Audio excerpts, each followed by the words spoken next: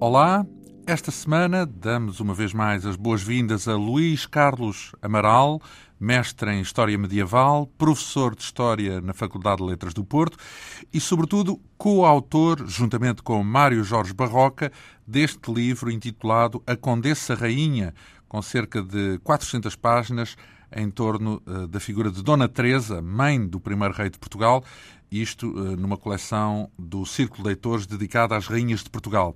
Na semana passada abordámos não só o contexto em que surgiu Dona Teresa, filha bastarda do rei de Castela Afonso VI, também o casamento com Dom Henrique, vindo de França, ou melhor, da Borgonha, depois a criação do condado portugalense, numa demarcação com a Galiza, a sucessão de Dom Afonso VI de Castela, pela sua filha legítima Dona Urraca, e finalmente o confronto entre as duas irmãs, Dona Teresa não querendo aceitar a subordinação a Dona Urraca, estabelecendo para isso uma aliança com alguns nobres da Galiza, nomeadamente com Fernando Pérez de Trava. Ficámos no ponto em que Dona Teresa e Dona Urraca se encontravam numa espécie de impasse, com várias escaramuças a sucederem-se algures na fronteira com a Galiza, perto do Minho. Muito bom dia uma vez mais, professor Luís Carlos Amaral. Como é que foi resolvida essa entente, digamos assim, esse conflito entre as duas irmãs? Bom dia. Tanto quanto nós nos podemos aperceber hoje, estes entendimentos que Dona Teresa estabelece com Dona Urraca, aliás, como com todos os outros poderes, e de forma muito semelhante àqueles que a própria Dona Urraca estabelece com outras elites dos territórios de Leão e Castela, são sempre entendimentos, digamos, efêmeros, muito conjunturais. Tanto quanto o nosso entendimento hoje permite, digamos, perceber, tudo flui a uma grande velocidade e aquilo que parece ser, digamos assim, verdade numa semana ou num dia, passado pouco tempo deixa de o ser. Então, mas agora há aqui uma desproporção estranha, que é o facto de Dona Urraca representa um reino poderoso, sucessora de Dom Afonso VI. Dona Teresa é apenas um condado, não é? Apenas um pequeno território. Estranho, claro, que não tenha sido resolvido à força, digamos assim, de uma forma resoluta, esse diferendo. Era assim tão poderosa, Dona Teresa?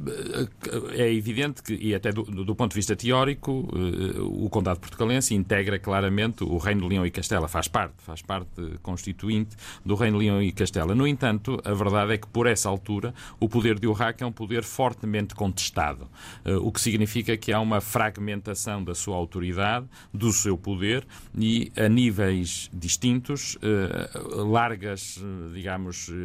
largos territórios, grandes espaços do reino, contestam efetivamente a sua política. Então não é só o condado portugalense, não, digamos, ela tem problemas em várias regiões. Longe disso, a tarefa de Dona Urraca foi hercúlea, na medida em que teve que equilibrar essas fortíssimas tensões herdadas do tempo do seu pai. E a sua personalidade, apesar de, enfim, de multifacetada e revelando qualidades bastante, enfim, significativas do ponto de vista político e mesmo militar. Aguerrida, é isso? Exatamente, não foi suficiente para aplacar essa tensão constante. Ora, o marido, já agora, Dom Raimundo, teve algum papel nesse trabalho que ela teve? Não, ele não chega propriamente a essa fase. Ele já tinha falecido em 1107, portanto, ainda antes em vida, no tempo da vida do sogro, por isso nunca se viu confrontado com esta realidade. Neste momento é uma rainha que, casada a segunda vez, um casamento cujo insucesso foi total, e que agitou, digamos assim, ainda mais... Estamos a falar de divórcio, é isso? Sim, de separação, de facto, mas mais do que isso, de contenda política. O casamento foi pensado para aplacar precisamente essas tensões que lavravam no interior do reino e de uma forma genérica em todo o norte cristão, e acabou por se revelar exatamente... E não aplacou nada, foi o contrário. Em sentido contrário. Acabou por precipitar essas tensões que eram bastante fortes e que representavam forças sociais, nomeadamente ao nível das elites, que estavam tão, digamos assim, tão desavindas. Então, nesse contexto, Dona Teresa era apenas um pequeno problema num contexto contexto de montes de problemas. Não sei se seria pequeno problema. Era um dos problemas. Eu digo que não seria pequena na medida em que não era apenas, digamos, com as movimentações de Dona Teresa implicavam também as movimentações da Galiza. Ou seja, estamos a considerar toda a fachada ocidental do reino, o que era já um território muito, muito considerável. Mas a Galiza, temos Dona Teresa à frente do Condado Portugalense. Sim. E à frente da Galiza, quem é que está nesse momento? Não podemos dizer que à frente da Galiza estivesse apenas um poder. Há, digamos assim, duas forças principais, que não são totalmente uníssonas, mas que representam, de facto, dois corpos distintos. São os nobres, por um lado? Sim, por um lado a aristocracia esfiada pelos travas e, por outro lado, uma outra aristocracia e uma parte considerável da estrutura eclesiástica da Galiza. Fiel à rainha. Sim. Bom, as fidelidades aqui são muito aliada da rainha, é melhor dizer assim. Aliada quando interessada nisso. Eu diria, utilizando terminologia dos nossos dias, que todos estes poderes, independentemente de se poderem conluiar, têm agendas muito próprias, não é? Que por vezes se cruzam, mas muitas vezes se afastam e muitas outras vezes se opõem. Então, voltando ao nosso ponto da narrativa, nessa entente, como é que se resolve? É precisamente um desses episódios. É evidente que há pouco referia, digamos, aquilo que na nossa intuição e na ideia geral que temos destes tempos seria a solução mais óbvia, isto é, uma intervenção mano-militar e tentar resolver o assunto. Só que essas intervenções são altamente custosas e nunca ninguém está interessado nelas. A verdadeira guerra deve ser dirigida para o Sul. A fronteira do Sul, além do mais, levanta sérios problemas com o Islão e, por isso, toda a poupança, digamos assim, que puder haver em termos de energias militares é bem-vinda. A guerra entre os cristãos, por esta altura, por regra, não quer dizer que não haja exceções, por regra, era aquilo que nós poderíamos dizer, ou melhor, seria um conjunto de atividades militares que nós poderíamos apelidar de baixa densidade. O que não quer dizer que não haja conflitos. E Dona Teresa não tinha, por sua vez, a fronteira direta com os mouros? Isso não lhe criava também problemas? Quer dizer, isso não era também um problema para ela? Sim, e um problema muito sério, precisamente em torno da questão de Lanhoso, que levará ao acordo, enfim, chamamos-lhe nós, que terá acontecido na sequência do episódio de Lanhoso. É precisamente a altura em que a fronteira do Sul, a fronteira do Mondego, é devassada por incursões muçulmanas muito duras, que levam uma vez mais a guerra até aos arredores de Coimbra, devastam os campos em volta, destroem uma série de aglomerados em torno de Coimbra. E, portanto, isso agora os muçulmanos avançam porquê? Querem conquistar a península? É estratégico? Sim, estamos ainda na fase de expansão do poder almorávide, que entrara na península a partir de 1086 e depois de ter anexado e reunido uma vez mais a totalidade dos poderes muçulmanos na Península Ibérica, lança-se com todas as forças que tem uma vez mais sobre os cristãos. Já agora, os almorávidas, só para relembrar em relação à semana passada, são uma espécie de integralistas, portanto, fundamentalistas. Exato, os almorávidas são um movimento de renovação religiosa, mas também política, que surge no norte da África ainda na primeira metade do século XI e que deve ser entendido, apesar de ter uma fortíssima dimensão religiosa, como um movimento político claramente berber. Quer isto dizer que tem uma dimensão, se não anti-árabe, pelo menos contra o poder árabe propriamente dito, que também se manifestava no norte da África. Então, e esse acordo de Lanhoso que referiu, é o quê? Quais são os termos do acordo? Nós não sabemos exatamente quais são os termos. Sabemos é que nesse momento há um entendimento, digamos assim, e uma aceitação da situação que existe. Portanto, Dona Teresa interessada em fazer as pazes com Dona Urraca para poder combater os mouros, é isso? Exatamente. É muito, muito isso que acontece e, por outro lado, não ser demasiadamente desgastada, perdendo assim a capacidade de reivindicar politicamente. Não é? Bem, tudo muito instável então, na altura. O muito instável é o mínimo que podemos dizer. É o mínimo que podemos dizer. Sendo que há alguma... Porque estamos a falar aqui sempre de nobres, aristocratas, etc. O povo, existe alguma narrativa sobre o que é que o povo quer ser? Se prefere uns ou outros? Não. Quer dizer, nós podemos especular, e especular de forma verosímil, digamos assim, mas não podemos com... O povo, evidentemente, é omnipresente. Bastaria dizer que todos estes movimentos militares de defesa da fronteira implicam evidentemente, população. Mas não sabemos de que lado estava, digamos assim. Não, e de facto as suas opções são, antes de mais, digamos, eles irão maioritariamente atrás daquilo que decidirem os seus senhores. A sua vinculação. Portanto, é uma posição pragmática. Então, isso quer dizer também que não existe ainda a germinar a ideia da independência, ou já existe? Não. Quer dizer, entre o povo, não. Garantidamente, a independência... Então, e Dona Teresa, por exemplo? E os galegos? Pois, aquilo que nós podemos entender por independência, aquilo que se poderá aproximar daquilo que são os nossos critérios daquilo que é a nossa independência, isso verdadeiramente não existe. Aquilo que veio a ser o ensejo de Dom Afonso Henriques, do filho de Dona Teresa, não é? Sim, mas isso... Isso não aparece nessa altura? Não, convirá a ter em conta que isto que nós chamamos a independência, e sobretudo a independência de Portugal, não é um projeto que tenha... Enfim, primeiro, é discutível que tenha sido um projeto, mas utilizando esta palavra, diríamos que não é algo que está previsto, que está programado, é algo que se foi construindo, e cada passo que foi sendo dado permitiu dar o passo seguinte. Ou permitiu visualizar o passo seguinte. Sim, assim. Não foi, portanto, estratégico, não houve lado visionário.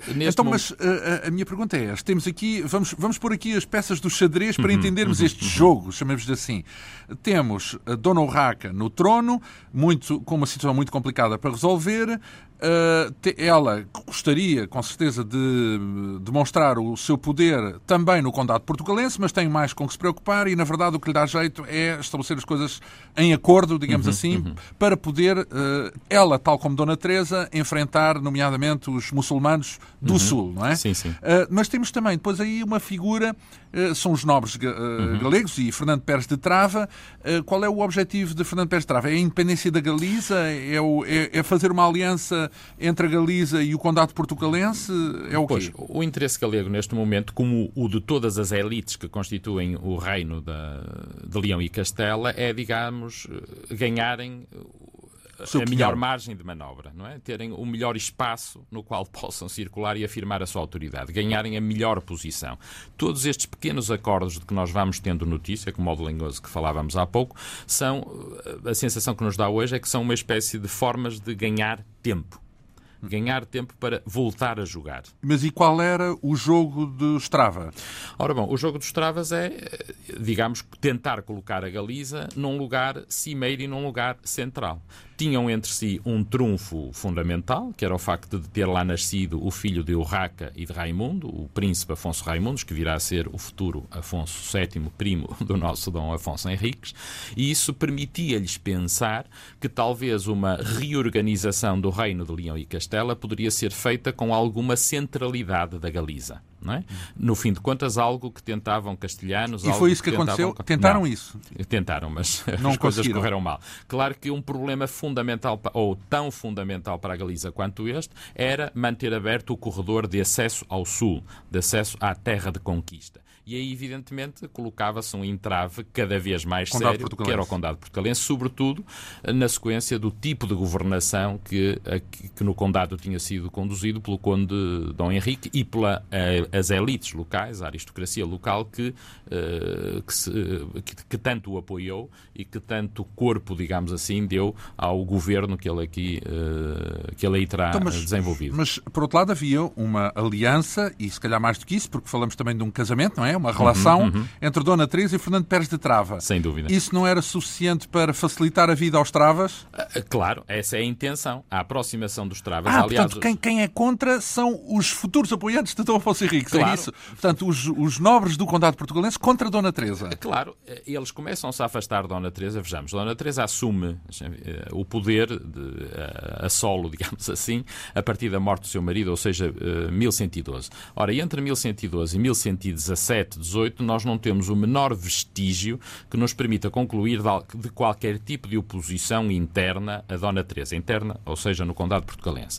E ao mesmo tempo que constatamos isto, constatamos também, e creio que o livro deixa isso provado, que Dona Teresa segue, no essencial, eu mesmo diria no essencial e não só, aquilo que foi a linha de governação do Conde Dom Henrique. Estas múltiplas participações que nós vamos detectando, é verdade... Que, linha de governação no sentido de satisfazer toda a gente, é isso? Não é bem satisfazer toda a gente, quer dizer, é uma governação no qual promove claramente uma autonomia política do território, que não é independência, mas uma autonomia política do Condado portucalense, feita sobretudo, ou melhor, assente sobretudo nas elites do território. Isso até que data? Até que ano? Isto até à volta de 1117. Ora, no ano de 1117, Dona Teresa já interveio fora do território portucalense, nas questões gerais do reino, tem à porta uma ofensiva muçulmana, tem uma investida de Dona Urraca no território portugalense. A conjugação de todos estes fatores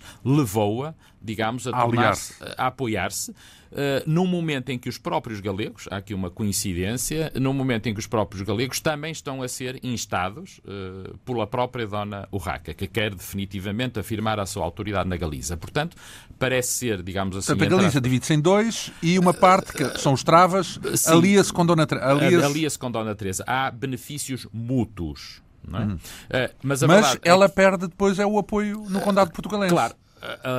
A médio prazo o que vai acontecer? Evidentemente que os galegos querem abrir a porta que estava apenas, que tinha estado fechada, até aos muçulmanos, que agora estava entreaberta, e querem voltar, digamos, a controlar este território sul. Portanto, digamos que os galegos jogam em vários tabuleiros ao mesmo tempo. É muito curioso e tinham força para isso, não é? Tinham argumentos para isso. É muito curioso que já há largos anos o professor José Matoso, num texto seu, chamava a atenção para este aspecto e dizia que quem observasse, desconhecendo, enfim, o contexto geral e não sabendo muito mais, mas quem observasse apenas aquilo que se passa no primeiro quartel do século XII nas regiões do Noroeste Peninsular, diria que o espaço e a força mais promissora, isto é, aquela que teria capacidade de ir mais longe, seria a Galiza. Apresentava em todos os tabuleiros que jogava, todos os tabuleiros políticos, apresentava argumentos de peso. No entanto, foi precisamente este território aquele que acabou por politicamente mais definhar. Porque se travou a sua expansão para sul, com a formação de Portugal, e porque no conjunto do Reino de Leão e Castela, essa reunificação do reino com Afonso VII se faria, sobretudo, e uma vez mais... E eles ficaram entalados. Ficaram, de um lado e do outro. O verbo é bem expressivo daquilo que porque vai acontecer. Porque é mesmo geográfico, não é? Exato. Por isso mesmo é que as suas intervenções neste momento são, do ponto de vista deles, decisivas. Quer do ponto de vista eclesiástico, no sentido de promover a Diocese de Santiago de Compostela e anular a concorrência, muito particularmente da Arquidiocese de Braga, quer do ponto de vista político tentar por todos os meios que a sua aristocracia seja, digamos, interveniente igual ou superior às de Leão e Castelo. Então, mas e Dona Teresa teria também essa intenção, no fundo, de se passar para o barco da Galiza, mas estendendo o domínio da Galiza ao Condado portugalense? Pois, é isso? A hipótese, e que me parece que é uma hipótese muito sustentável, que eu e o meu colega defendemos, que aliás não somos os primeiros, mas somos dos primeiros a fazer, e creio que neste momento acrescentando alguns argumentos novos, é que a partir de determinado momento, precisamente dos seus contactos com os galegos, Dona Teresa tenta, como já tinha feito em circunstâncias anteriores, tentar retirar, os maiores benefícios.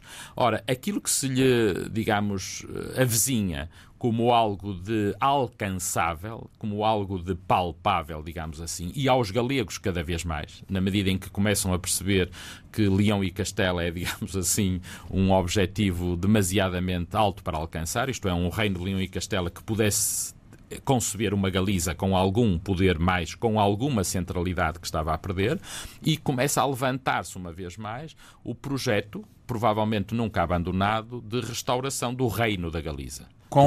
Englobando o Condado portugalense. Claro, voltando ao limite original que tinha Mas existido. E Dona Teresa estava de que lado? Nesse projeto? Dona Teresa estará deste lado, partindo do princípio que será ela que o vai presidir, entre aspas. Não é? Ora, é essa a sua ambição. Aliás, então e o que é que acontece? Presidir em que sentido? Ela fica acima hierarquicamente dos Travas? É isso? Sim. E aliás, por isso é que os Travas se aproximam dela, por isso é que há a tentativa... Então ela passa a ser quase rainha da Galiza. Claro. É exatamente a partir de 1117 que nos documentos, pela primeira vez, ela começa a ser designada por rainha.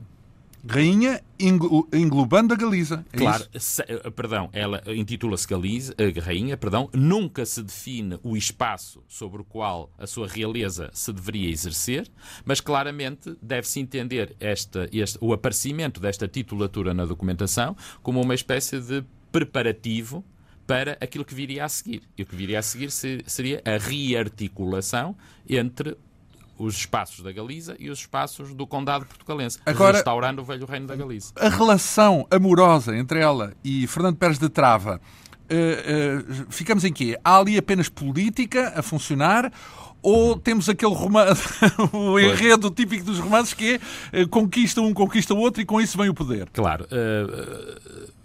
Primeiramente, o primeiro Trava que vem para o Condado portucalense não é propriamente Fernando, que não era, aliás, o filho mais velho do Conde de Trava, Pedro Froilás, que é, nesta altura ainda, o senhor de Trava e o cabeça desta família, desta estirpe e desta poderosa, digamos, elite galega. Ora bom, o primeiro que vem é um irmão mais velho, Bermudo Pérez de Trava, e terá sido tentado, há várias fontes posteriores que insinuam, e creio que com um elevado grau de credibilidade, que insinuam que terá sido tentado um primeiro casamento entre Bermudo e Dona Teresa. Mas quando falamos de casamento, estamos a falar apenas de política ou estamos a falar de uma relação amorosa?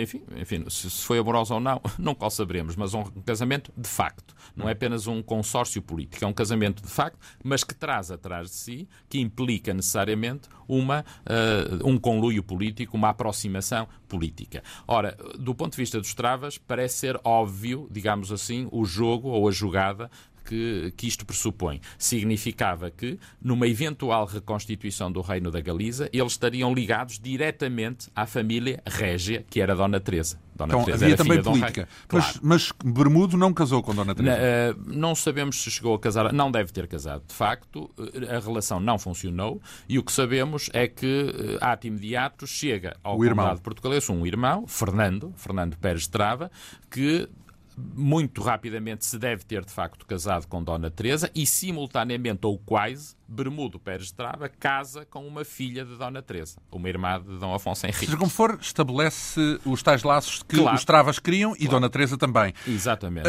Os laços entre a Galiza e o Condado portucalense. Isso cria mal-estar nos senhores portugalenses, não é? Claro, e cria mal-estar e creio que é fácil de compreender, aliás, desde Herculano, que isto que eu vou dizer a seguir são argumentos conhecidos, os factos ainda não estavam inteiramente estabelecidos no tempo de Herculano, mas que se começou a perceber, digamos, numa linguagem mais corrente, que este tipo de negócio não interessava aos senhores portucalenses e não interessava por uma razão, por razões óbvias e que tinham a ver, antes de mais, com o controlo da fronteira. Aliás, no momento Qual fronteira? A norte? Da fronteira do sul, com o Islão. Dos mouros. Com o Islão. O tal acesso à conquista. Porquê é que não lhes convinha a aliança com a Galiza?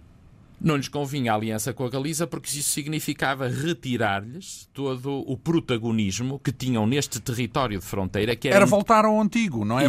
Porque anteriormente também tinha sido o reino da Galiza, mas fraco no confronto com os mouros. Não é? Sem dúvida. Isso por um lado e por outro, a verdade é que a experiência que eles tinham adquirido, o modus vivendi político que tinham adquirido no Conde Dom Henrique, tinham-os projetado para patamares autónomos. Sim, de autónomos e de total liderança deste território e mais de prestígio. O próprio Conde Dom Henrique, quando chegou, dos primeiros documentos que nós temos relacionados com o Conde Dom Henrique e com Dona Teresa, fala-se imediatamente na existência de uma cúria, portanto, do pequeno conselho com oficiais que acompanha o Conde Dom Henrique. Ou seja, o Conde Dom Henrique, como bom senhor feudal, tentou reproduzir à sua escala um reinado, mini-reinado. Um tipo de poder que em tudo é semelhante ao poder régio. Ora, os senhores... Isso teria já isso já seria uma intenção estratégica de Dom Henrique, marido de Dona Teresa? Não, Dom Henrique... De vir a ser independente? Não.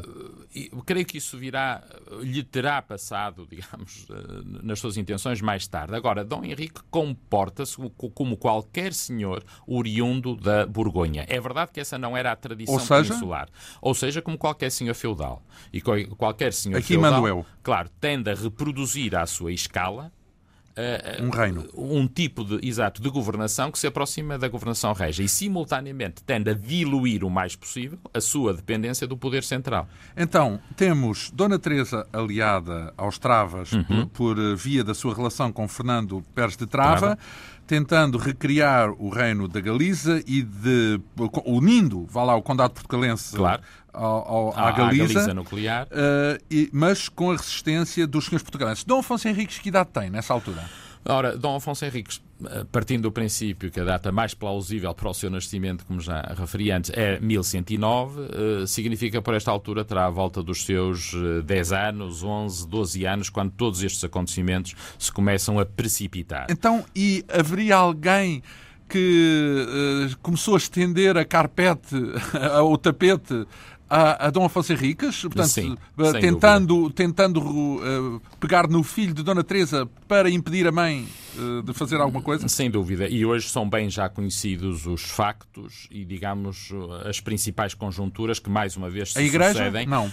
Por um lado, as estruturas eclesiásticas, mas isso já está demonstrado há largo tempo, sobretudo graças aos estudos do professor José Matoso, e aquilo que se percebe muito bem é que há uma coincidência quase absoluta entre a fixação de Fernando Pérez de Trava no condado portucalense, e refira-se ou sublinhe-se que Fernando Pérez de Trava mal chega, é-lhe quase imediatamente concedida a Praça de Viseu, e praticamente toda a linha do Mondego, de Viseu não, perdão, de Coimbra, ou seja, ele é imediatamente controlado na fronteira. Portanto, se dúvidas havia relativamente às intenções da presença galega, elas ficam explícitas nesta doação. Vai até o fundo, vai até o máximo sul, não é? Começa logo a liderar a fronteira e, portanto, isto é quase uma afronta aos senhores portucalenses, para quem a fronteira... Mas esses senhores assim no plural, quem Podemos são concretizá-los. São várias famílias, diríamos hoje, várias linhagens, das quais se destacam 5 linhagens essenciais, que são os senhores da Maia, os senhores de Sousa, os senhores de Ribadouro, os senhores de Baião e, um pouco marginalmente, os senhores de Bragança, os Braganções. Portanto, estes são as cabeças, digamos assim, da elite dirigente deste território, uma elite fortemente favorecida pelo Conde Dom Henrique, uma elite que muito apoiou o Conde Dom Henrique e a quem ele retribuiu. Bastaria citar um pequeno exemplo.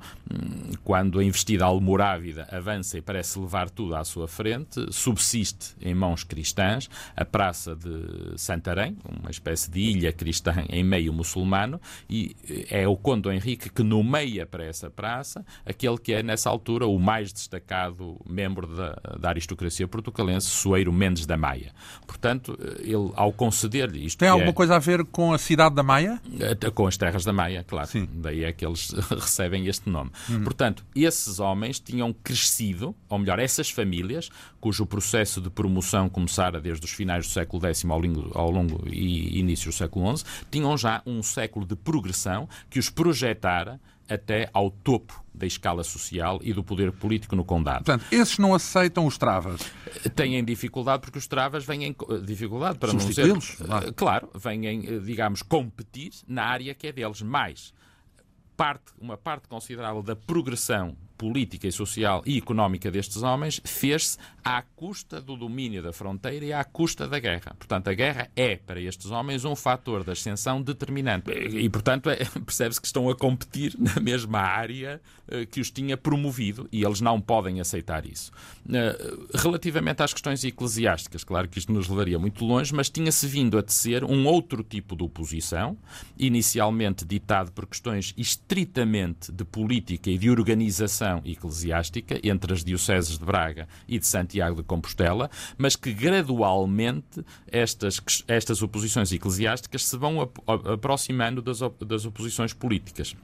A partir de certa altura podemos mesmo dizer que há um entrelaçar de interesses. É verdade que mantêm agendas à parte, mas há um entrelaçar de interesses. Simplificando um pouco, eu diria que a Igreja do território portucalense percebe que as suas reivindicações no plano eclesiástico estão muito mais salvaguardadas com um forte poder político no condado portucalense, o mesmo acontecendo com a Igreja galega, enfim, liderada por Santiago de Compostela, que percebe que consegue amplificar as suas ambições se estiver escudada num poder político centrada no seu território. Então, mas centrada no território e estendido, portanto, era do interesse também da Igreja de Santiago de Compostela a extensão do poder da Galiza ao Condado Portugalense? Claro, não? sem dúvida, porque isso levaria a abafar, a diminuir o poder eclesiástico. Temos um conflito dos nobres e um conflito das igrejas, claro dos episcopados, melhor dizendo. Que se vão aproximando e, como digo, sem nunca perderem a sua individualidade, vão entrelaçar-se. Toda a problemática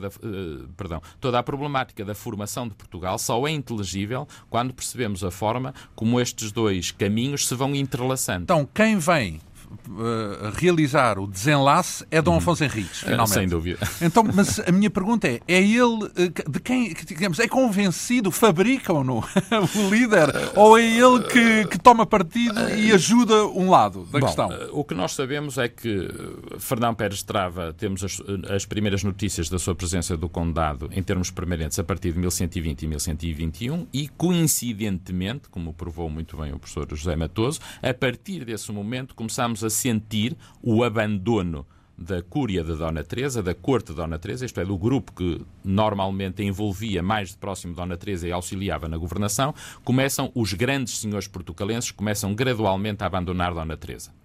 Isso, abandonar, significa o quê? Não obedecer? Começam-se a afastar do seu governo. E isto é documentável, digamos assim, através das confirmações documentais. Há uma purga? É isso? Sim, não é uma purga, é um afastamento deliberado, não é? Não é Dona Teresa que os obriga. Com ela não. Pronto. Com ela não. Ora, isso acontece a partir de 1120-21 e a partir de 1125 torna-se quase total. Nós podemos dizer que Só há galegos nessa altura? Uma parte de galegos e poucos portucalenses. Das grandes famílias que eu enunciava há pouco, apenas os senhores de Baião se mantêm relativamente próximos de Dona Teresa. Mas tanto quanto e como é que parece Dom Afonso Henriques? Porque, no fundo, claro, antes de mais, isso quer dizer que, germinalmente, a relação entre Dom Afonso Henriques e Dona Teresa não é boa. Repare-se, enfim, do ponto de vista político começam a criar-se oposições. Nós não podemos saber nada da sua relação pessoal e devo dizer que as duas coisas não são incompatíveis. Pode haver divergências políticas e as relações terem sido ótimas. Não o sabemos e creio que nunca o saberemos. O que sabemos sim é que este afastamento gradual das elites do território passa também pelo envolvimento do jovem infante Afonso Henriques. O jovem infante Afonso Henriques poderia ser, e vai revelar-se como tal, num primeiro momento, o garante da legitimidade do seu afastamento e das reivindicações que vão apresentar a Dona Teresa. Então, mas isso presume-se que há um contacto, há uma sintonia entre Dom Afonso Henriques e os nobres portugueses. Sim. Nós sentimos, portugueses não, portucalenses. Portucalenses. Nós sentimos, conforme nos vamos aproximar do desfecho, não é? A famosa Batalha de Samamed, que há sinais que indicam claramente uma aproximação do jovem infante Afonso Henriques deste grupo, digamos assim, de descontentes e de contestatários da política de Dona Teresa. Há alguém que o convence, por exemplo, o arcebispo de Braga, Pai Mendes, influencia Dom Afonso Henriques para que ele se discorde da mãe? Ou... Sim, é uma personagem decisiva, Pai Mendes. Porque é ele que, eu digo, evoco esta figura porque o dado que tenho aqui é de que é ele que o arma cavaleiro. Não é? Sim, é verdade que o momento em que Afonso Henriques se arma cavaleiro é um acontecimento muito discutível. Aliás, a sua própria veracidade já foi posta em causa várias vezes. Hoje há um certo entendimento de que o facto é real, se bem que a forma como chegou até nós está demasiadamente, digamos, alterada. Uma das discussões, nomeadamente, tem a ver com a data, com a cronologia em que se terá realizado. Seja como for, parece que podemos associar esse acontecimento à presença e à intervenção do arcebispo de Braga, Dom Paio Mendes. Ora, Paio Mendes é arcebispo desde 1118, portanto, como vê, em datas próximas do momento em que todos estes acontecimentos se precipitam. Ora, o que nós sabemos também, isto é um dado extraordinariamente relevante para tudo isto que estamos a tratar, é que Paio Mendes é o primeiro, digamos, prelado deste território que nós podemos dizer claramente membro da aristocracia local. Ele pertence... Portanto, claramente contra o projeto de Dona Teresa e os Travas. Ora, nem mais. Ora, Paio Mendes da Maia é um senhor da Maia, irmão dos poderosos senhores da Maia, nesse momento dos cabeças desta família. Mas arcebispo de Braga. Mas arcebispo de Braga quer dizer o quê?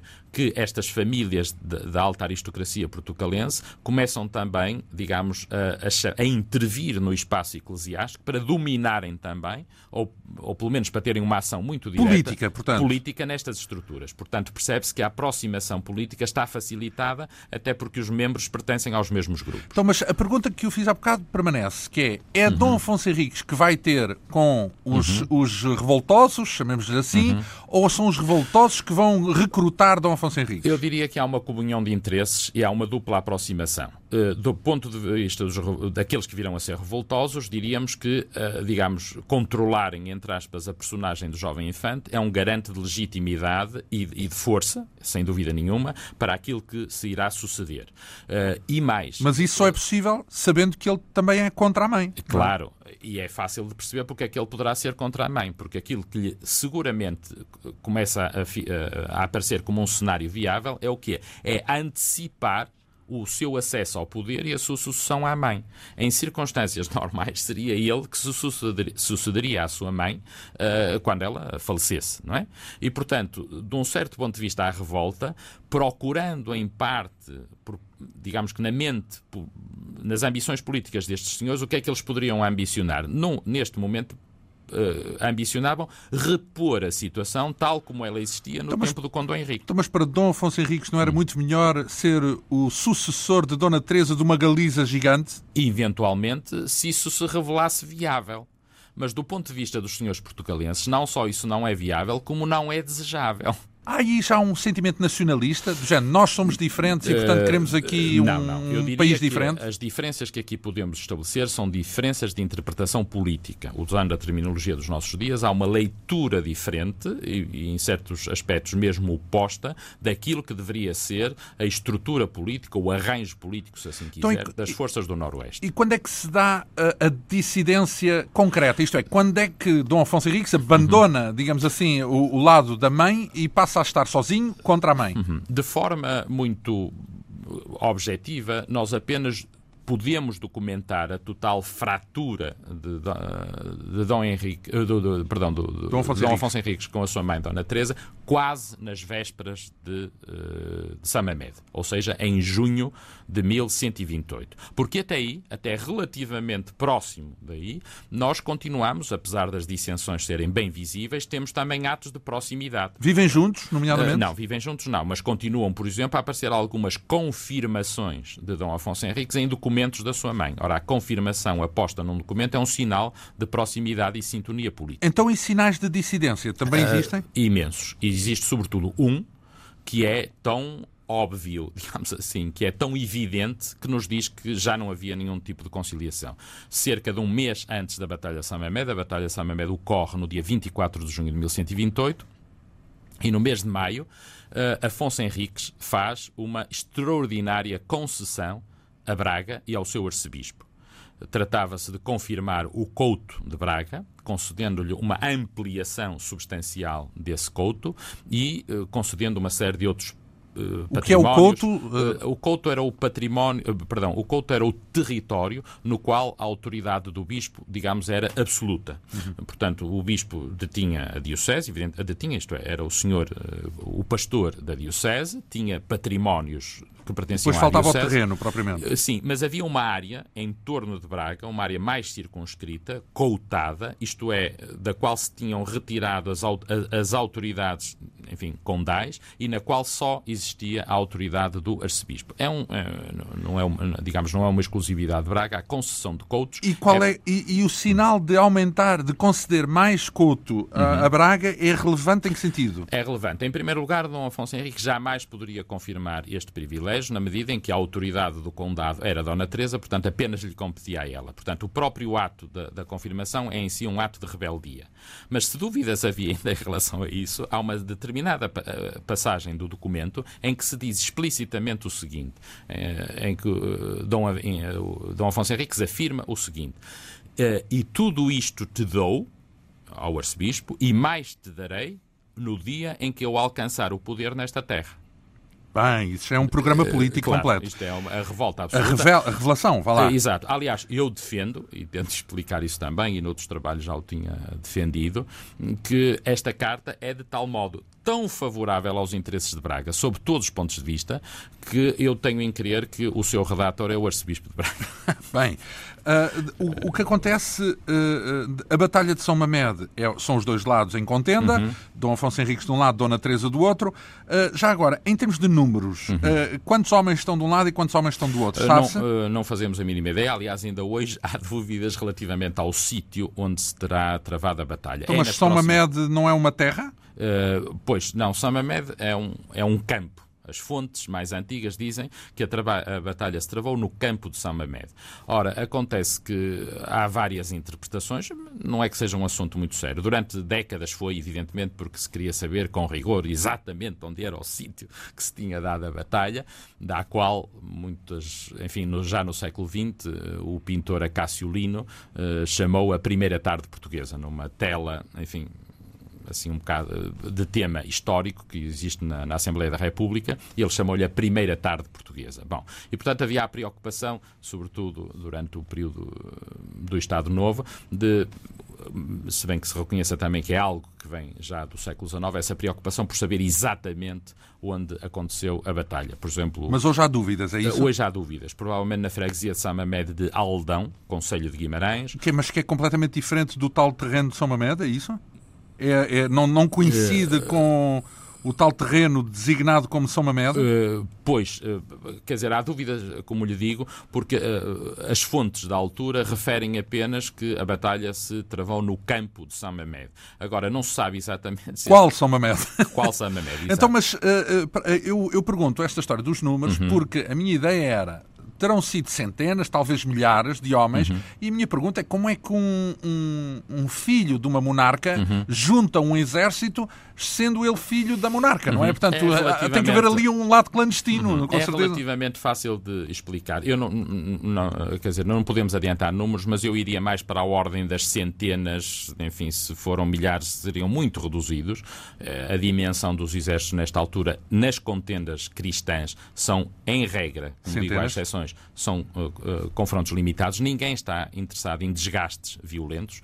Uma vitória pode ser altamente penosa. Mas o Dom Afonso Henriques está em pessoa na batalha. Está, combate na batalha, quanto a isso não há dúvida. Ora, o que é que dão... Repare, o infante Dom Afonso Henriques vai para a Batalha de São Mamed e ele é uma espécie, digamos assim, de estandarte. Quem de facto gere a batalha, conduz a batalha, independentemente do que dizem as fontes posteriores, os que apostam tudo nesta batalha são os senhores portucalenses. Ora, eles estão a jogar em casa. Eles estão a jogar nas suas terras. Antes de mais, quem é que lança o desafio? Portanto, porque numa batalha há alguém que inicia, que toma a iniciativa, a ofensiva, se quiser. A ofensiva é de quem? São os senhores. Nós temos sinais muito óbvios, para além daquilo que dizia há pouco do Dom Afonso Henriques e da doação a Braga, que é uma declaração de guerra. Tomar uma atitude daquelas, a rebeldia é de tal ordem que tem que ser controlada. Portanto, vai deixando o outro lado sem alternativas. Mas há também rebeliões em alguns castelos. O castelo de Faria, o castelo de Mas Neiva. Digamos que a Batalha de São Mamed não se trata da Dona Teresa a querer pôr ordem no filho. É ao contrário, é o filho que se revolta diretamente contra a mãe. É uma revolta, quanto a isso não há dúvidas nenhumas. É uma revolta. Agora, num primeiro momento, é uma revolta sobretudo dos senhores portucalenses. A atitude de Dom Afonso Henriques, não sendo passiva, está longe de ser uma atitude, diríamos hoje, liderante. É um bocadinho como o 25 de Abril, que foram os capitães e depois chamam-se Spínola. Eu diria... chamam-se Spínola para dar... Tem uma certa semelhança. Eu costumo dizer muito aos meus alunos, se me permite, digo sempre assim, aquilo que leva o primeiro resultado de São Mamed é uma grande vitória dos senhores locais. Jogaram em casa, portanto, do ponto de vista militar, a situação era-lhes altamente favorável. A batalha é sucinta? É uma tarde, é isso? Sim, é uma coisa muito limitada. E sabemos que rapidamente as tropas de galegas e de alguns portucalenses que se mantêm do lado da Dona Teresa... Poucos, não é? Sim, e gente, digamos, de segundo e terceiro plano, se retiram para a Galiza. Como normalmente terminavam estas batalhas. Incluindo Dona Teresa, é isso? Incluindo Dona Teresa e Fernando Pérez de Trava. E, portanto, num primeiro momento, o que é que acontece? O primeiro significado de São Mamed é a reposição de uma situação anterior, sobretudo aludindo ao tempo do Conde Dom Henrique, que tem agora à frente o filho do Conde Dom Henrique, que esperam os senhores, é uma garantia daquilo, do tipo de política que tantos tinha beneficiado. Concede aonde? Ou melhor, onde é que se instala esse... É um novo poder logo a partir desse instante? Sim, que está instalado na sede tradicional do poder, que é Guimarães. Não é? Mas, se me permite, este é o primeiro resultado. Agora, o que ninguém podia prever, é provável que já houvesse ambições várias, o que ninguém podia prever, era a forma como o infante Afonso Henriques se iria comportar a partir desse momento. E que vai tentar escapar e conseguir ao controlo destes grandes senhores. Num primeiro momento ele é, eu não digo, o termo é excessivo, portanto vamos usá-lo. O fantoche, é isso? Sim, é claramente excessivo, ou um joguete, não é isso que acontece. Mas também não se pense que é Dom Afonso Henriques que tomou as iniciativas todas e que lidera isto. Não, ele sem os senhores jamais poderia fazer, fosse o que fosse. Mas depois ganha finalmente o protagonismo. Ganha. Aliás, o primeiro... Então, mas isso é que implica eliminar o domínio de alguns senhores, é isso? Não, mas tenta-se, sobretudo, afirmar o seu poder. Não é? Dom Afonso Henriques tinha claramente que ganhar margem de manobra. E é algo que... Como é que se afirma no concreto? Isso?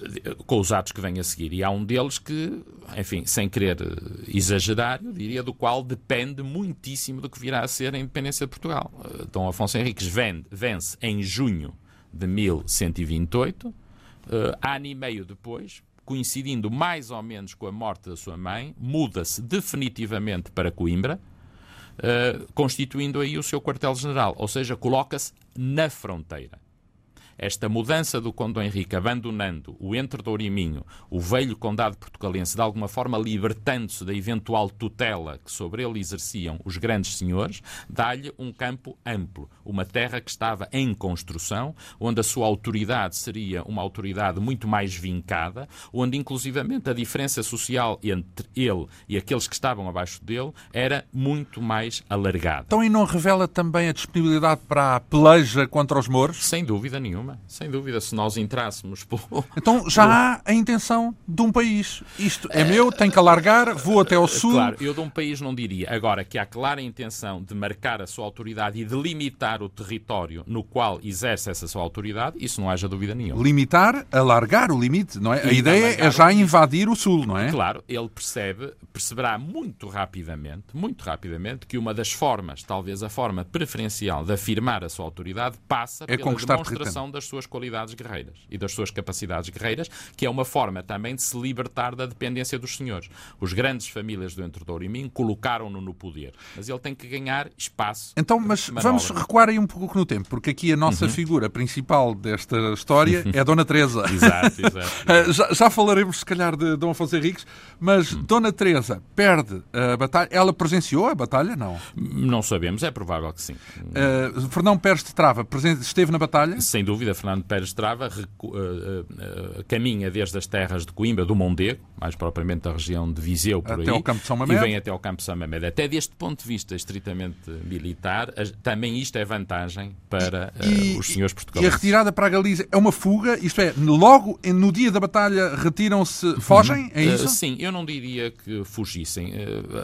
Este tipo de confrontos tem um certo entendimento e há um conjunto de regras, digamos assim. Podem-se retirar, digamos assim. Podem-se retirar. Aliás, tanto se podem retirar que no ano passado, ano e meio, já o Fernão Pérez de Trava está outra vez no Condado Portucalense, a fazer uma concessão pela memória da mulher que tinha falecido, da Dona Teresa. Então, mas o que é que... Então vamos cá ver, aí passa um ano e meio, mas antes, nesse ano e meio, o que é que acontece a Dona Teresa? Portanto, ela retira-se, ela sai, digamos, humilhada, digamos assim, é isso? Para a Galiza. Nós não temos uma noção muito clara dos sítios por onde ela terá andado, não sabemos. Sabemos que se retira para a Galiza e jamais voltará ao Condado Portucalense. E aí acabará por falecer em 1130. Mas desgraçada? Ou seja, caída em desgraça? Não diria caída em desgraça de modo nenhum. Ela teria o acolhimento e a proteção integral dos senhores de Trava, que não devem ter abandonado nesse momento os seus interesses. Aliás, deve-se dizer que Fernão Pérez de Trava sai, mas Bermudo Pérez de Trava, que era senhor de castelos na região... Irmão mais velho? O irmão mais velho, que era senhor de castelos na região da Serra da Estrela, nomeadamente Ceia, permanece no território portucalense. Sairá mais tarde. E ainda durante a governação de Dom Afonso Henriques, já há vários Travas, vários membros da família Trava, que colaboram com Dom Afonso Henriques. Portanto, não se pense que é uma fratura. Não é linear, não é linear, nem é uma fratura, digamos, absoluta entre galegos e portucalenses. Continua a haver Mas digamos que a principal consequência, então, não é tanto a dissidência com a Galiza, mas sim a afirmação de Dom Afonso Henriques. Sem dúvida. Sem querer, enfim, ir para outro tempo que não é o do livro de que estamos a tratar, mas aquilo que será a primeira face visível da independência portuguesa é, antes de mais, a capacidade que Dom Afonso Henriques demonstrou de afirmar a sua realeza. Dom Afonso Henriques não nasce rei, faz-se rei, constrói a sua realeza. Dona Teresa morre de quê? Não sabemos. Portanto, morre doente, é isso? Não se sabe. Morre, ela não era, enfim, para os nossos parâmetros, era uma pessoa perfeitamente ativa. A vida nestas alturas é uma vida. Que idade tinha na altura, duríssima. Então? Ela teria à volta dos 50 anos, rondaria por aí, não sendo propriamente uma jovem. Não, para a altura seria idosa, imagino, não é? Com 50 anos na altura. Alguma idade, mas, enfim, poderia ter vivido mais, não sabemos. Mas a verdade é que as vidas que estas personagens levavam eram vidas extremamente desgastantes. Ora, faço-lhe uma pergunta, em jeito de especulação, sei que já não será o historiador a responder, será apenas no plano da especulação pura, que não tem a ver com a história, mas acredita que Portugal teria existido se Dona Teresa tivesse ganho a Batalha de São Mamede e tivesse subjugado, digamos, o filho? Bom, disse muito bem, agora já não é para um historiador, é pura especulação. Creio que seria algo muito diferente. Aliás, a ideia com que ficamos quando estudamos este período, eu já o estudo há uns quantos anos, é que o que aconteceu, mas podia ter acontecido muita outra coisa diferente. Portanto, então, mas, por exemplo, é estranho porque se a Espanha tinha, à altura de Dom Afonso, e depois, sobretudo, após a morte dele, Dom Afonso VI, se tinha imensos problemas, é estranho que apenas um desses territórios tenha desembocado numa independência, porque não os outros... Diz muito bem. Claro que isto é historicamente perfeitamente explicável. Durante séculos a historiografia, a cultura portuguesa, a mitologia portuguesa alimentou a ideia de que por trás disto há um certo providencialismo, um certo destino a cumprir. E, portanto, enquanto tudo o resto vai sendo absorvido e centralizado por Castela, escapa. Então, mas qual foi, no fundo a pergunta é, qual foi o fator distintivo? Claro, foi o Dom Afonso Henriques enquanto pessoa, não é? Sem mas dentro destas equações, qual foi o fator distintivo que explica porque é que o Condado Portucalense acabou por desembocar numa independência, ao passo que todos os outros territórios em Espanha, ainda hoje, pertencem à Espanha? Bom, muito sumariamente, há 2 ou 3 elementos que temos que considerar para equacionar esta questão. Em primeiro lugar, sem dúvida nenhuma, são as excepcionais capacidades políticas e militares de Dom Afonso Henriques. Isso não há dúvida, não é preciso, digamos, inventarmos nada. Mas os outros também não combateram os mouros, por exemplo? Sem dúvida, só que Dom Afonso Henriques conseguiu, ele e os seus, isto não é uma ação exclusivamente individual, há uns quantos indivíduos, conseguiu conjugar e equilibrar uma série de fatores muito importantes. Por um lado, a afirmação de um domínio político interno nas terras que controla e, por outro, equilibrar isso com o avanço para o Sul e a conquista militar do Sul. Por outro lado, também é verdade que há uma distinção que nos obrigaria a recuar no tempo. Portanto, mas aí o que quer dizer é que foi a ousadia, ou seja, é dominar o que tenho e mais o que não tenho. Sim, é a ambição, mas que aliás é comum aos grandes senhores da altura. Mas uns falharam e outros não. Exatamente. Então, o que é que determinou o sucesso de Dom Afonso Henriques? Como lhe digo, antes de mais, é as suas excepcionais capacidades militares, o bem-sucedido que ele é nesse campo, mas também a forma que ele encontrou de conjugar isso com as elites deste território. Portanto, era um político também. Sim, sem dúvida. E o comprometimento que as elites do território têm precisamente nestes assuntos. Digamos que ele formou a melhor aliança. Sim. E nos outros lugares as alianças não foram tão eficientes. Não, posso dizer, por exemplo, no campo da Galiza, sabemos que as elites galegas, depois de, digamos, falhado o projeto, digamos assim, de restauro da Grande Galiza, decidiram por outros rumos. E nós conhecemos alguns destes rumos, interpretados pelo próprio Fernando Pérez de Trava. O Fernando Pérez de Trava, depois do seu afastamento de Portugal, vai ter como que uma espécie de uma segunda vida, aproximando-se do novo rei de Leão e Castela, Afonso VII, e comprometendo cada vez mais a alta aristocracia galega chega no grande projeto de construção de Leão e Castela. Portanto, a aristocracia galega... Abandonou a ideia da independência? Claro, sim, e acabou por optar por uma total integração, muito favorável aos grandes senhores, sem dúvida, muito beneficiados pelo poder do rei, que ainda por cima tinha nascido na Galiza e tinha sido criado... Mas contrário às aspirações de independência, claro. Sim, e afastaram-se desse projeto. Portanto, tomaram outras opções políticas. A aristocracia a sul do Douro preferiu jogar, digamos, a sua cartada do Dom Afonso Henriques, se bem que durante a governação de Dom Afonso Henriques isto não significa que foi um processo linear. Há senhores do lado portucalense que vão servir a coroa de Leão, como há senhores do lado... Mas devem ter sido progressivamente eliminados, digamos assim, ou controlados, é isso? Digamos que a sua influência não foi decisiva.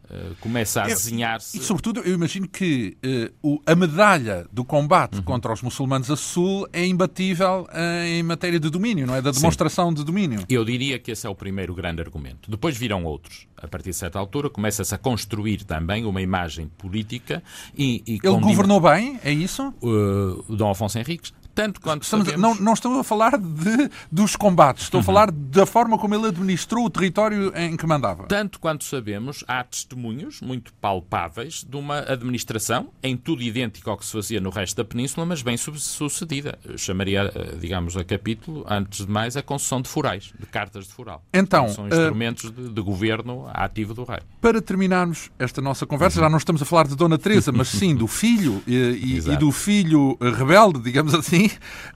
O que é que podemos dizer, para além de ter sido o primeiro rei de Portugal, e isso já é dizer muito, mas em termos daquilo que deixou no terreno, no reino, melhor dizendo, qual foi a marca distintiva do reinado de Dom Afonso Henriques, para além da conquista do terreno e de ser o primeiro? Claro. Se me permite só fazer uma breve referência ao tempo anterior, e voltando a Dona Teresa, e depois logo responderei a isso. Em primeiro lugar, aquilo que percebemos é que sem o período anterior com Dom Henrique e com Dona Teresa, dificilmente percebemos o que vem a seguir. Isto é, começaram a ser nesses períodos criadas condições que, conjugadas por Dom Afonso Henriques e pelos seus de determinada maneira, deram os resultados que todos nós sabemos.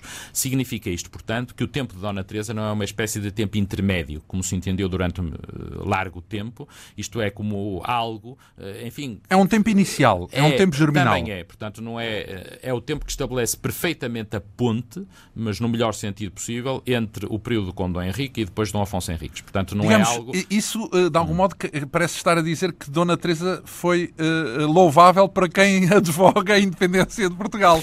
Teve também o seu papel, não é? Postas as coisas nesses termos, sem dúvida. Quer dizer, foram sendo desenvolvidas condições. A verdade é que as suas opções políticas acabaram por gerar uma maior coesão interna dos grandes senhores. E isso acabou por favorecer o processo futuro da independência de Portugal.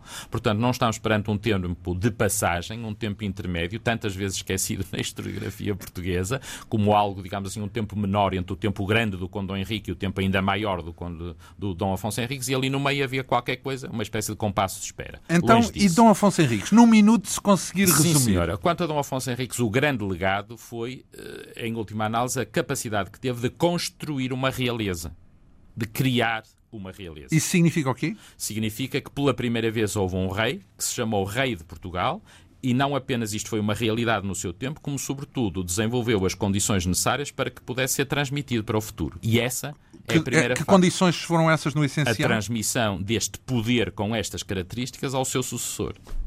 Digamos que concluiu a sua missão de fio a pavio. Sem dúvida. E sem isso dúvida. é que favoreceu a continuidade. Sem dúvida. O facto de haver alguém que nós podemos chamar de Rei de Portugal, esse é o grande facto novo. Mas basicamente foi de um militar. O militar, sem dúvida, um guerreiro. Bem, mas guerreiros eram todos os reis nesta altura. Todos os reis o eram. Agora, é verdade que a afirmação da sua autoridade pela guerra é, digamos assim, o primeiro argumento posto em cima da mesa relativamente à formação de Portugal. Muito agradeço a Luís Carlos Amaral estas 2 horas panorâmicas sobre não tanto Afonso Henriques, mas a vida de sua mãe, Dona Teresa.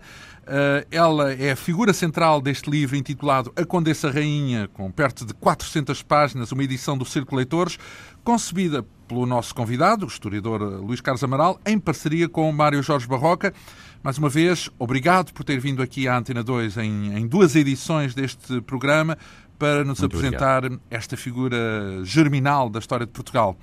A Quinta Essência hoje teve a assistência técnica de Ana Almeida e Rui Coelho, produção, realização e apresentação de João Almeida. Nós regressamos de hoje a 8 dias. Bom fim de semana.